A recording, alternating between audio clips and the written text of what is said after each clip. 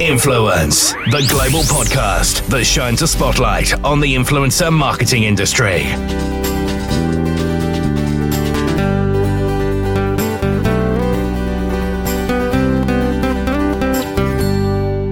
Welcome to Influence, the global podcast that shines a spotlight on the influencer marketing industry. In this edition, I'll be speaking with Chief Marketing Officer Eli Whaley of influencer marketing platform Parklu, which is based in China. Now, according to recent statistics, 70% of Chinese citizens born after 1995 will turn to social media to directly buy products, where the global average is just 44%. According to some global brands, as much as 30% of marketing spend could be attributed now to influencer marketing. And this could be as high as 80% of independent brands looking to enter the Chinese market. One thing that did interest me about China is the difference that culture has on influencer marketing. Chinese consumers are more loyal to mega influencers or key opinion leaders, as they call them over there. And the amount of consumer touch points to convert is more like 8 in comparison to the 4 you often see in Western countries. So building a relationship and a connection takes a lot longer. Influencer marketing in China is also seen to be ahead of the rest of the world in so many ways. Influencers will often pair up with manufacturers and designers and often make products together with influencers' brand identity. So I talked more about this with my special guest, Eli Whaley. Eli has more than 7 years of experience in China's brand development and influencer marketing space.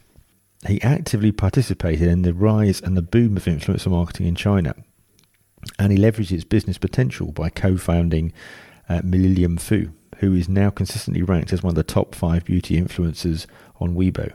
As Chief Marketing Officer at Parklu, Eli practices what he preaches by leading the brand to be predominantly leader in the KOL marketing in China. So, welcome. Thank you. Thanks for having me. It's a pleasure. Now, we before we get on, we obviously are talking in very unusual market conditions around the coronavirus at the moment. And although we don't want to spend too much time on that, obviously it's something that has impacted on the marketing community.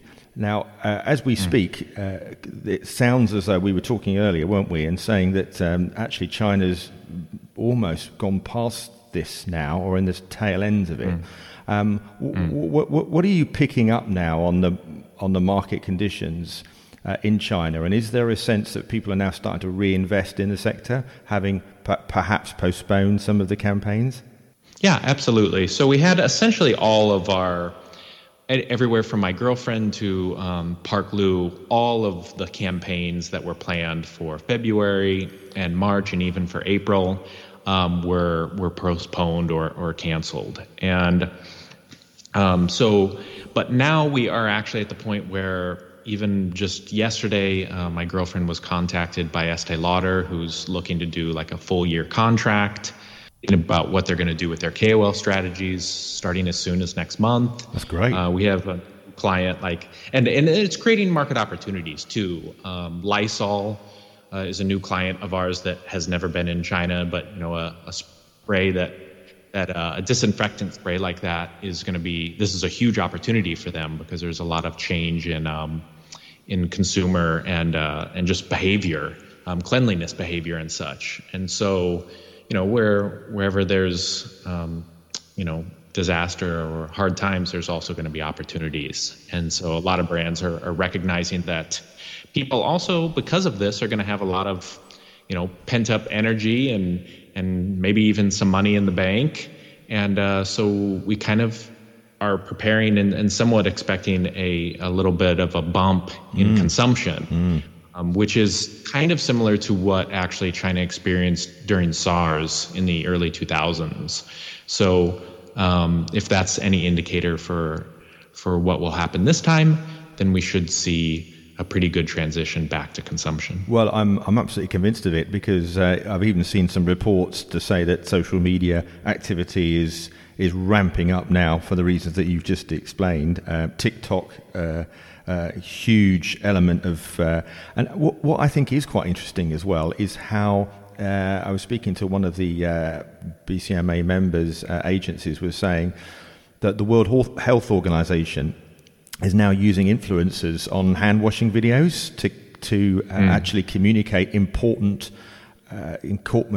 government messages So I think that's a really interesting development because traditionally television or some of these other areas wouldn't be targeting that audience, and that's why I think it's important. If you're trying to get a nationwide message out, you need multiple channels, don't you?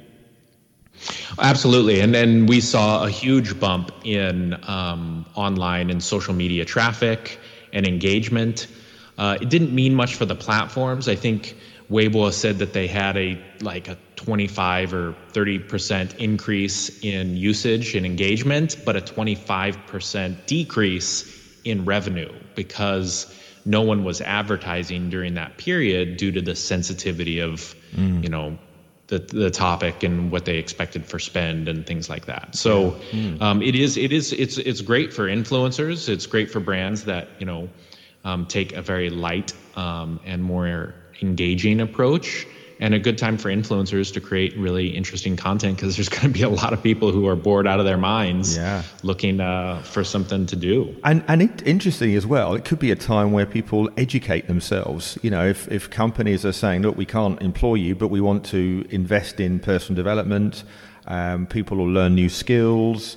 And I think it will actually create a whole load of new creators and influencers as well, don't you?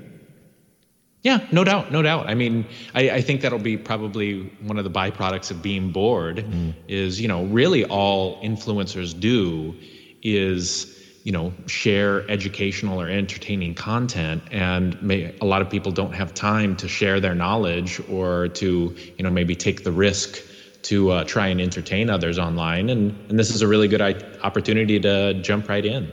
So what I'm interested in finding out is how the Asian influencer market is different from the European or foreign market. Now, and as somebody that is obviously born in the States and came over, I'm really interested in your viewpoint in this area.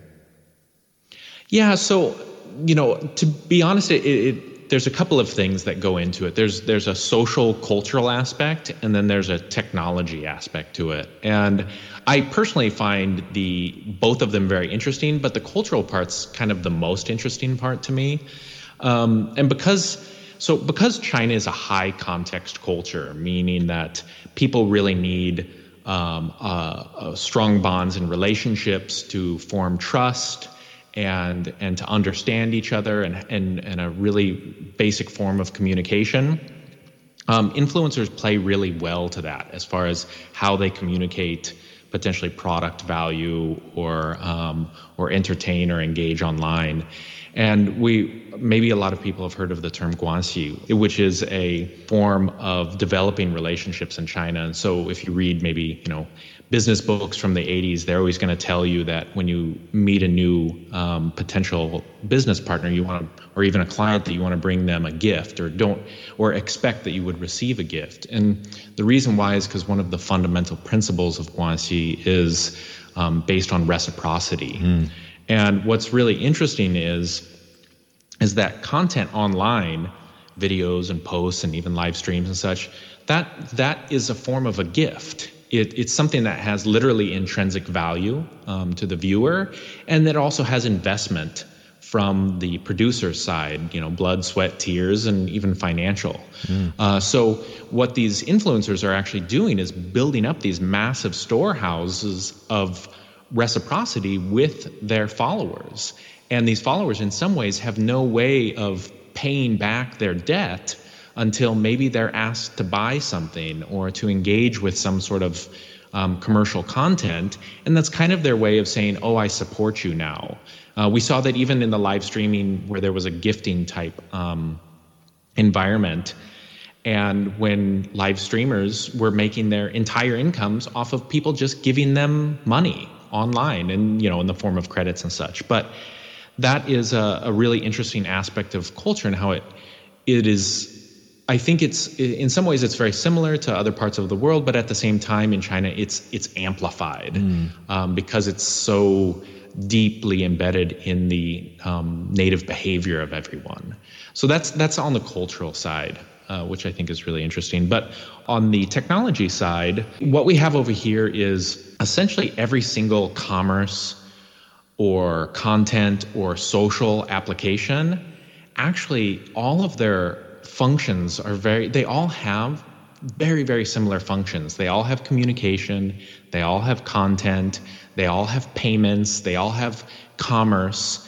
And so when all of these apps have the ability to go directly from content to commerce, what you see is one, a desire for content for commerce, and one, commerce for content. And so what these influencers end up doing is building up massive audiences, whether it's around entertaining or educational content, and then being able to sell very easily, because it's really, really easy to go directly from content to a purchase environment.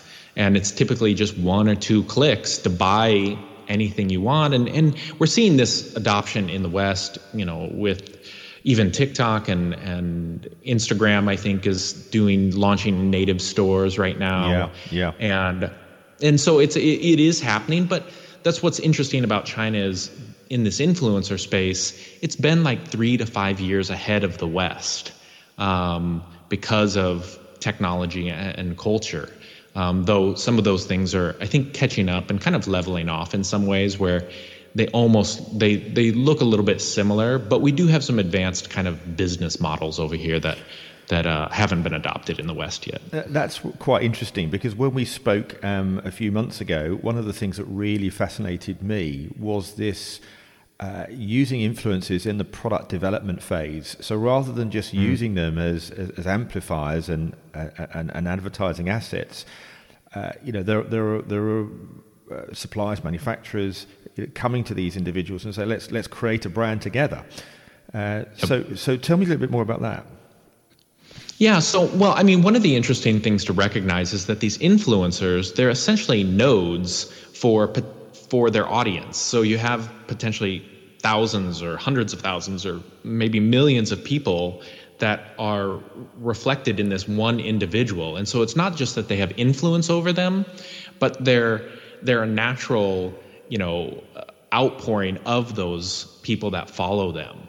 And so what that creates is a really, really interesting opportunity to work with an influencer, and whether it be them talking to their audiences directly or just taking their opinions, you can start to develop, products and brands. So we see everything from brands using influencers in surveying type environments to develop products. But where it really got interesting was plus 5 years ago or so, there was a brand that was really, really popular on Taobao, and they saw what these influencers were doing and thought that was really, really interesting and wanted to make a move into that area. And so they founded this company called Ruhan, and Ruhan has been a KOL brand incubator. They went public on the NASDAQ mid last year, I think maybe even around this time last year. And they've been incredibly successful to some degrees with their unicorn kind of influencers in being able to produce these brands that are completely just the KOL. I mean, the KOL is the brand. The product development that these KOLs do, it's absolutely fascinating. I mean, it's everything from going back and looking at the raw data of, hey, when we, post pictures of dresses, which colors do the best, get the most comments and likes and such, to an influencer going into a factory, live streaming, and pointing their camera around the room. Wow, that's amazing. And just asking the audience, what do you want me to produce? What do you want to buy? And it totally takes the whole product development thing out of the black box, totally reduces the risk. You kind of understand what the potential purchases will be on the back end, and helping with all of that, and it's really fantastic. I think it's a great business model. Well, it's almost like you're creating a journey of experience right from the outset. So rather than seeing the finished product, which obviously happens at the moment in most instances, we're now getting these individuals to share that process with their followers. And I love it. That sounds really, really cool. Well, and I think that's going to develop more over here. The customers get to be part of it. Yeah, totally. The customers get to be a part of creating the products that they want. And I think that is probably the best part of the entire thing. So I'm guessing then the conversion rate, once that product is in, they can create the influencer then can promote online the launch show, 8 days, 7 days, 6 days. I can almost see it happening now, and really creating that buzz without a store. Well, what's fascinating is these influencers. We have our version of Black Friday. I don't know what you have in the UK, but our version of a big sales day in the US. In China, we have this called S1-E13, 11/11, on November 11th. We have this huge online sales holiday, and on Taobao and Tmall. And in the top 10 for fashion brands, there are typically 3 to 4 influencer brands that are the top one. So these influencers are selling as much as Vermode and Nike and H&M, and even outselling them on these sales holidays. And that's what's able to make some of these companies, or this company Ruhan, go public, is because they had one of the top unicorns in that space. And it's absolutely fascinating. It's absolutely amazing, and in some ways not that surprising that things would go that way, and that you would be able to leverage it that way. But it is tremendous. So let's talk about a specific example, because you're very close to this in the form of your girlfriend that you helped launch from zero online. Tell us a little bit about the story, because is it 4 years on? 4 or 5 years on? Almost 5 years. 5 years. So tell me a little bit about that journey and how you supported her and where she's at now. And Sure. So I was working. I came over to the States, or I came over to China after working in video production and commercial video production as my career in the stateside. And when I came over here, I started working for agencies. And when I was a content marketing director for a marketing agency, and every time we created a piece of content, it would go out to this team that would use KOLs for distribution. I was like, what is this KOL thing? And once it was described to me, KOLs, actually even influencers at the time, I'd never understood or really heard of that. And I thought it was absolutely fascinating. And the reason why is because it was the purest form of content marketing that I had ever heard of, because it was literally creating content and building audiences with zero ask. And I knew that as a content marketer, that this was a really, really interesting opportunity and would present tremendous value in the future. And so I kind of locked that away in the back of my head. And later, I met this really beautiful, young, talented girl called Maggie, and we started dating. And she was one of the top makeup artists in the country, and working with celebrities and fashion shows around the world, and doing covers for magazines and such. And so I asked her, I said, hey, what's your future goal? She said, well, if I was really to be able to accomplish my dreams, it would be to have a beauty brand someday, a cosmetics brand. I said, you know what? I think that this KOL thing is the way to do that.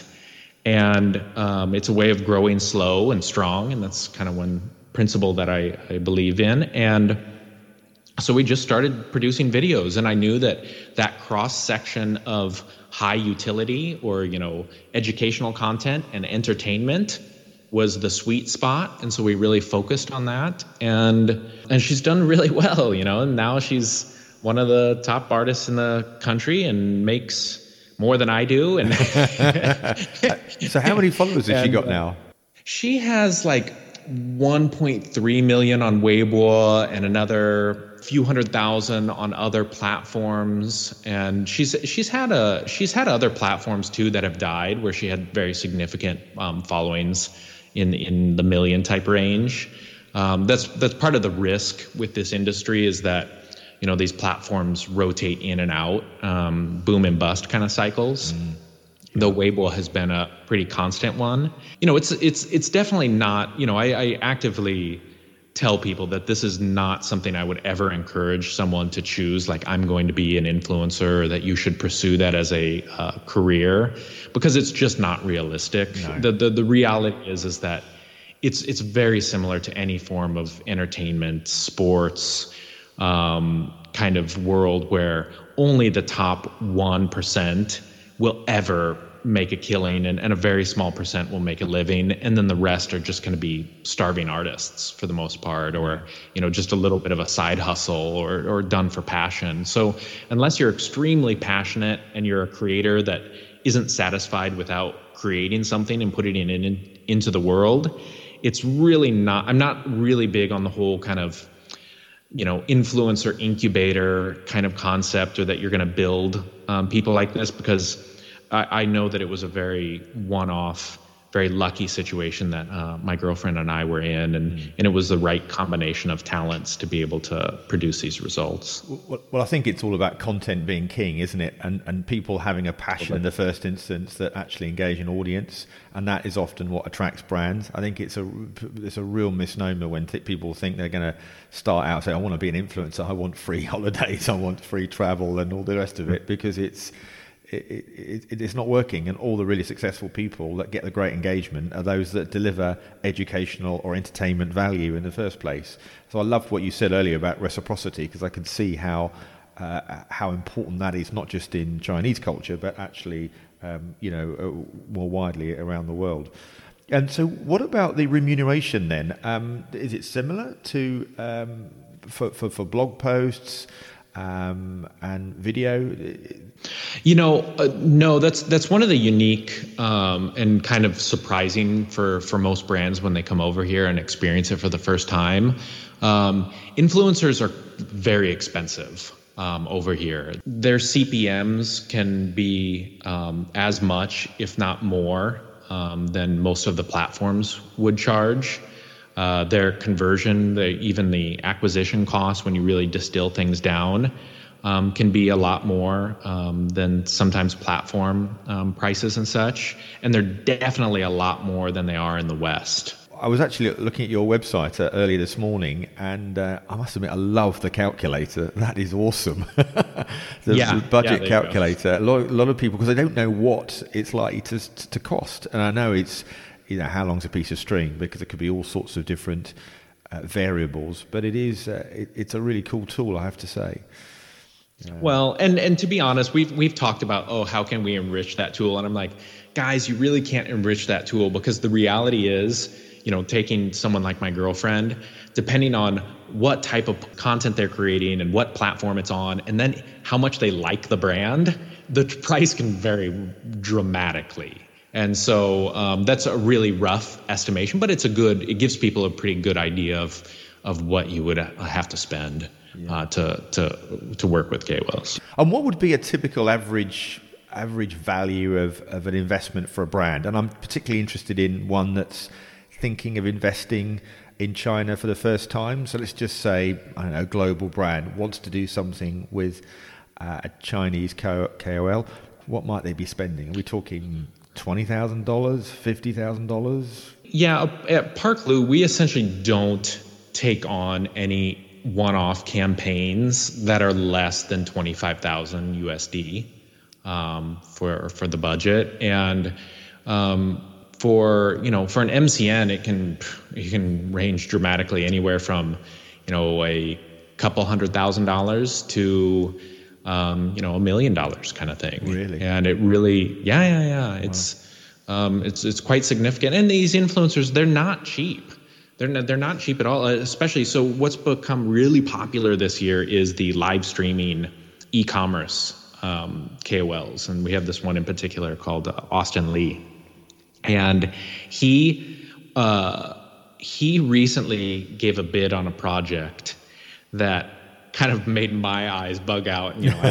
I don't make the decisions on the client side, but he has an 8-hour live stream every day where he promotes products, and he was going to charge this brand 20,000 USD for 5 minutes, and they had to reduce the price of their product from 275 renminbi down to 65 renminbi, and he was going to get a 30% cut on the sales. Wow. Yes. And I'm looking at this and I'm going, holy crap, man. Like there's so, not only is the upfront fee expensive, and then the potential risk that there's not going to be enough sales to compensate for that. But you potentially are damaging your brand by putting that kind of price point on your product. Hopefully you're not using a hero product or something like that. Who's buying it, and if they're buying it in some sort of crazy bulk, or if there's manipulation by the influencer themselves and it's going to go on to resale or something like that. And then on top of that, the people that are buying it, you don't know if those are actually your target consumers, because the only way you're ever going to see real ROI is from the lifetime value of the customers. Sure. So if you don't have a retention rate, and because these aren't your proper customers and that won't buy your products at full price, you've potentially made a really poor decision. So, in the West, there's been a massive growth of micro influencers, people that have got smaller audiences but a far higher engagement rate. And that sounds like it's slightly different from what you said there. There's a lot more focus on the top 1%. Correct. There's a couple of reasons for it. One is because of the Chinese culture a little bit. Part of that is the high context. Part of it is the communal type culture. Leaders have a very strong influence over the tiers of social status below them, and so their impact can actually be quite significant, and can have impact on what I call like KOL trickle down economics, where if a really big KOL or influencer or celebrity talks about something, then other influencers will start talking about it. And so you have this knock-on effect. And then from that, the micro influencer thing, it's really hard to scale. Which is why I was going to ask you about ambassador programs. Again, there's been a big growth here in, signing up and partnering with individuals for longer term campaigns. So you be almost immersed in that brand rather than something that's just one-off. Correct. So there's a mix of what's going on here. And so what we've really seen in China, and this is what I predict is because we're ahead of the curve, this is what I would predict also you'll see in the West, is the influencer marketing world has really bifurcated. And what that means is these top tier influencers are essentially celebrities. And the celebrity type budgets are now being, distributed or allocated also to top tier influencers. They're right in that band. And everything below that is really focusing on kind of product seeding or very, very low price point campaign payments. But the real interesting thing is this rise of what has been coined as KOCs. And a KOC is a key opinion customer. And what that really is about is it's a little bit confused right now in our market even. It's being kind of described as like a micro influencer, but a KOC is not a micro influencer. A KOC is a brand advocate. And so brands are really starting to understand that the CAC, the customer acquisition costs, are just out of control. In some cases, over the LTV, the lifetime value of the customers that they're acquiring. And so the real focus now is on retention and what can we do to increase the lifetime value of each customer. And that lifetime value doesn't just mean repurchase, but now because of social media and UGC and different mechanisms out there, you can actually increase the lifetime value of a customer by getting them to get you new customers. And so brands are really starting to look further down the funnel into these kind of retention loops and saying, hey, what can we do to keep the customers we have and increase loyalty, increase advocacy, and recognize that who's the most influential person in anybody's life? It's going to be their family and friends. And so if you can increase the number of word of mouth recommendations from the customers you have, you potentially have a really, really nice compounding interest type environment there. And I think you're going to get a better return because traditionally a lot of influencers were seen as part of the top part of the funnel, weren't they? The brand awareness. Right. But I think, as you've rightly said, they're going to be much more involved in, and we're seeing it even at events where influencers are promoting events and linking to discount registrations and discount codes. So affiliate marketing is now playing a much bigger part, which helps get brands ROI. Because I think although we talk about influencer marketing as being one of the fastest growing advertising mediums in the world right now, it's still relatively small in comparison to overall marketing spend. And so there's a lot of brands that are still just spending a small amount of money in influencer marketing because they're not really sure about how to do it well. So would you say that there's still a real need to educate people on the process? Absolutely. I mean, the reality is that we have, there's been an absolute paradigm shift in how content is created and distributed and consumed, and that is totally being forced by social media and smartphones. And so now we've gone away from mass media. We've gone into this kind of micro media environment where no matter what your interest is, you're going to be able to find a community of people that are also interested in it. And typically in that community, there's going to be others that are experts or entertainers that create content for that community. And that dynamic is only going to intensify in the future. And brands have to figure out a way of being able to hopefully not disrupt people's entertainment or educational experiences, but become a part of that. And so that's really, really what we're seeing is how can brands deal with this new paradigm in media consumption? Absolutely. And what about regulation and the law in terms of advertising disclosures? I know when we spoke last time, you said to me it was largely unregulated in China. And how do brands feel about brand safety? Potentially could KOLs be buying followers? Most platforms have some form of their own rules on sponsorship or how KOLs can act or what they can say or sell. And some of that's also being enforced by government, whether it's around, cigarettes or alcohol or something. But largely it's an unregulated market. And do you see that changing at all or not? I don't see it changing. I think it will, the changes will happen at the platform level. Where they will. So one of the advancements that we have that the West doesn't have is platforms act as the middleman now between KOL content and being able to post about branded content. So in the West, you have to maybe put up a hashtag ad or something like that. But actually in China, we have whole marketing platforms that the KOL must say, this is a piece of advertising content. This is how much I was paid for it.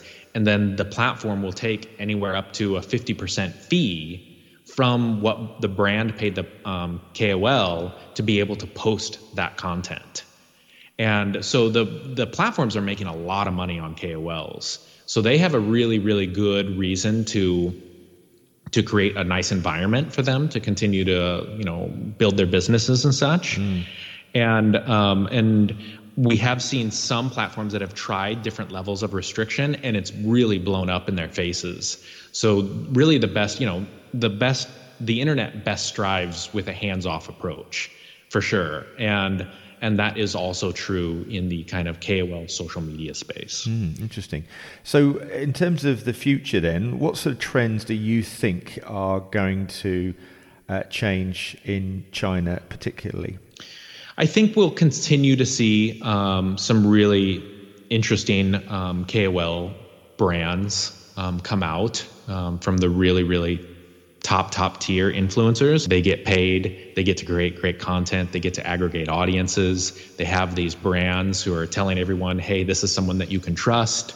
And so once brands, they essentially, and that's one of the things brands have to be aware of is they're potentially feeding beasts that will in the future consume them or be their competitors. So that's a real thing that's happening. It has been happening, and I think it will continue to happen.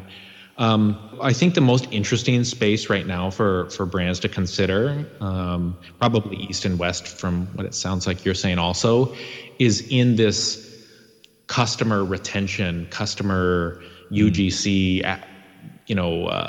advocacy realm, and just realizing that everybody's an influencer. Everybody has friends and family that follow them. And what are the mechanisms and experiences that you are going to design into your brand and products that compel people to want to share? And that is something that needs to be much, much more thought about by brands. I'm a quasi-professional photographer and cinematographer, and with a studio at my house, and I've been doing it for a long time, and I still cannot believe how many skincare brands put their liquid into a glass bottle with silver text. And I'm a professional photographer. I can hardly take a picture of that. How much more so when some 16-year-old girl wants to hold it up to their face and take a picture for social media, and nobody can read the bottle. And it's those types of things where it's like, what are you doing to design even down to the physical product so that it's shareable and so that it's an experience that people want to share? And I think that that's really where brands need to be thinking and are thinking about how they think about the future. Influence, the global podcast that shines a spotlight on the influencer marketing industry. So that's it for another edition of Influence. I hope you've enjoyed it. Don't forget to keep an eye on the BCMA website for all the latest influencer marketing news. But for now, until next time, from me, Gordon Glenister, thanks for listening and goodbye.